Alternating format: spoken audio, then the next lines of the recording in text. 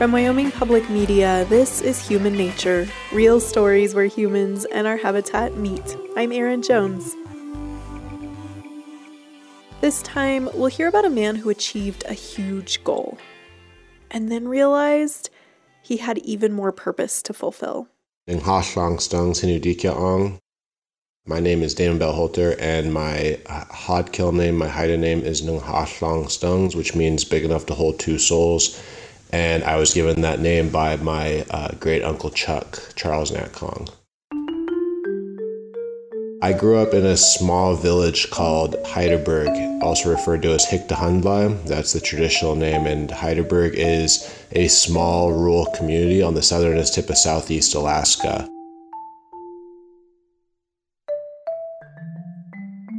Hunting, fishing, and practicing culture are one of the main things that I would express about Heidelberg and what kind of sums up the community.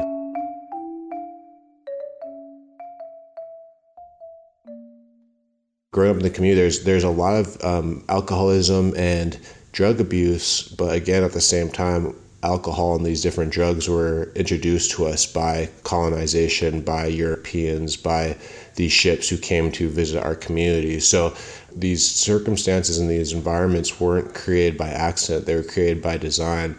And the design was for us to kill each other off, for us to kill ourselves off, and it worked for a very long time.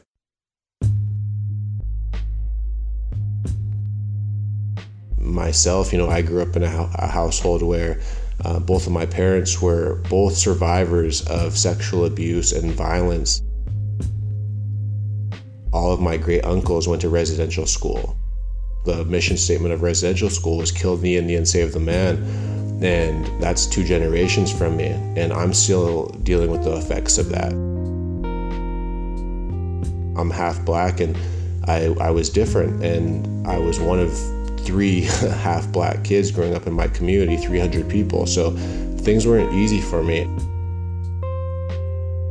A lot of the people who are BIA and who patrol these reservations gave the slaves these jobs as basically Indian police. So that was where they divided and conquered. So there's a lot of difficult realities for black and indigenous kids growing up on the reservation, growing up in indigenous communities. So myself, from the time I was a kid, every single day I was called the N-word for the most part. A majority of my young life was in survival mode. I wasn't safe going to school in the sense of I knew I was going to be made fun of, or I knew I was going to be bullied. I wasn't safe when I went home because I knew that I was going to have to be the protector of my siblings.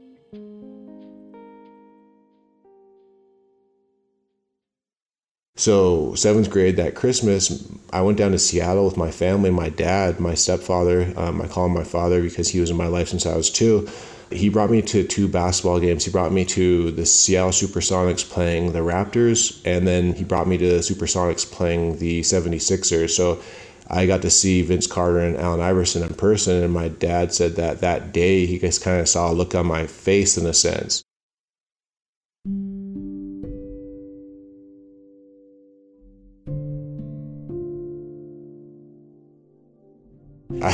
I mean, as a kid, you're just like, man, this is cool. These people get so much attention. They get to go out there, and it just looks like so much fun.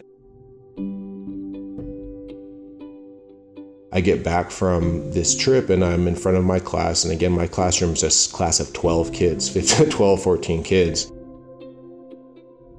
And I said that I'm going to play college basketball. I said I'm going to play professional basketball. And I said I'm going to be on TV someday. And my classroom of 12 proceeded to laugh at me and think it wasn't possible. I just internalized all of that laughter, and from that day moving forward, anybody and anyone who would listen, I would tell them I'm going to be on TV someday.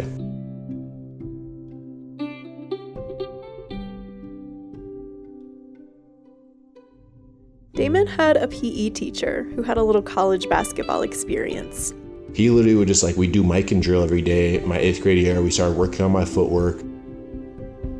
I don't know how to get there. I just know I have to get way better.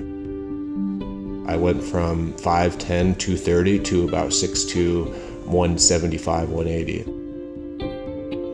And he made it. Damon was recruited to play college ball and then professional basketball. He traveled all over the world. He had a son, Isaiah.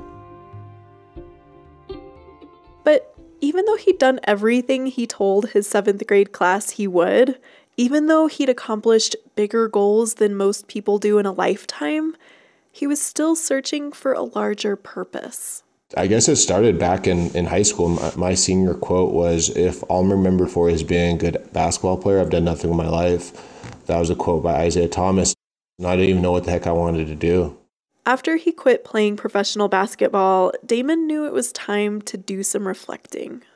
I tried to go see a therapist. I saw one white therapist and 2 white therapists, and I saw that they couldn't help me with my trauma. They couldn't support me the way I needed to be supported because they have no idea what it's like to be a man of color. They have no idea what it's like to experience racism. They have no idea what it's like to inherit this intergenerational trauma.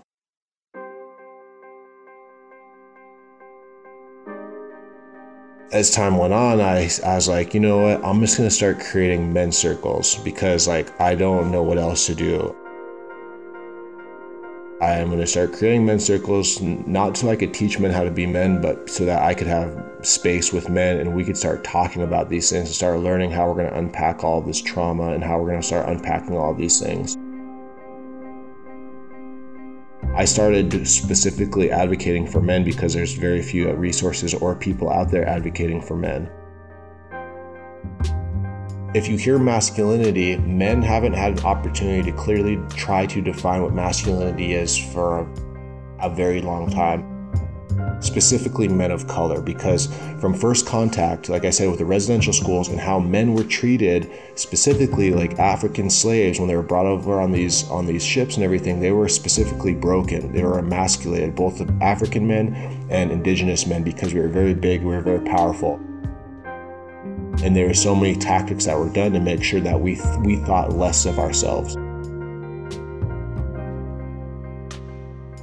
So once I saw all these things for men specifically, as far as prison population, as far as not having jobs, as far as the mental health issues and so many people who are suffering in silence, I realized, that, okay, I know my role in protecting our communities, because if we could heal men, we solve domestic violence problems. That's where we're creating better uncles. That's where we're creating better fathers. And that's where, I kind of know my purpose is I know that I need to be a part of this type of work.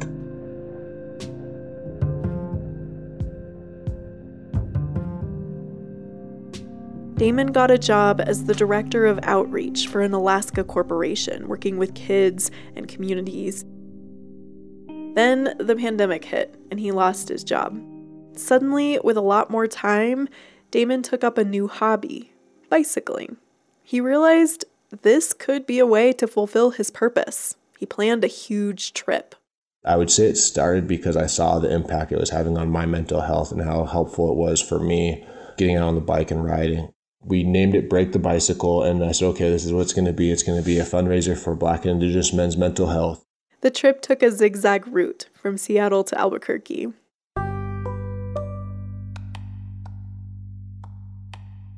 There was a day where we did 113 miles and it was like 95 degrees in Wyoming one day. There was a day we were in New Mexico and we did like 7,000 feet of climbing. There was a lot of days like that where the mental was definitely tested. I wanted our minds to be mentally tested. I wanted our bodies to be tested, obviously. You're on your bike and it's just like life, we're all on this bike, and either you're gonna get off your bike and walk to the top. It's not easy, it's difficult. Or you're gonna get off your bike and go back to the bottom where you started, just like in life. Or you're gonna put your head down and you're gonna push through that discomfort. When you're on that bike, you could only rely on yourself. That's it. So I think that would be kind of it, is that there's a couple of days like that where you're on the bike and you're like, what the heck am I doing here? and ultimately you're able to push through your threshold.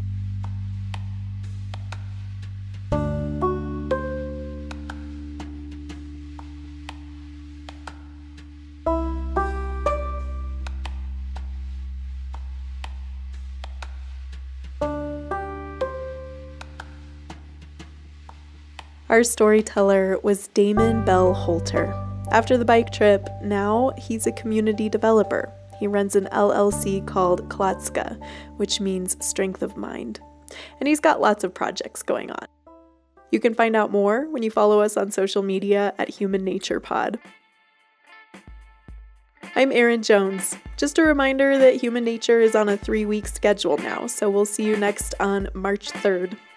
I produced this episode with help from Anna Rader, who is our digital producer. Micah Schweitzer is and has been our executive producer for all these years. We're very sad this is his last episode with us, but we're wishing him well on his new adventure. Hey, this is Micah. I've had so much fun working on this show over the years, and in fact, it's partly what led to my new job. I'm going to be working in science communications for a lab focused on ecosystem restoration. So now I'm looking forward to becoming one of Human Nature's many listeners, along with you. The theme song is by Kata Ghost. Human Nature is a production of Wyoming Public Media.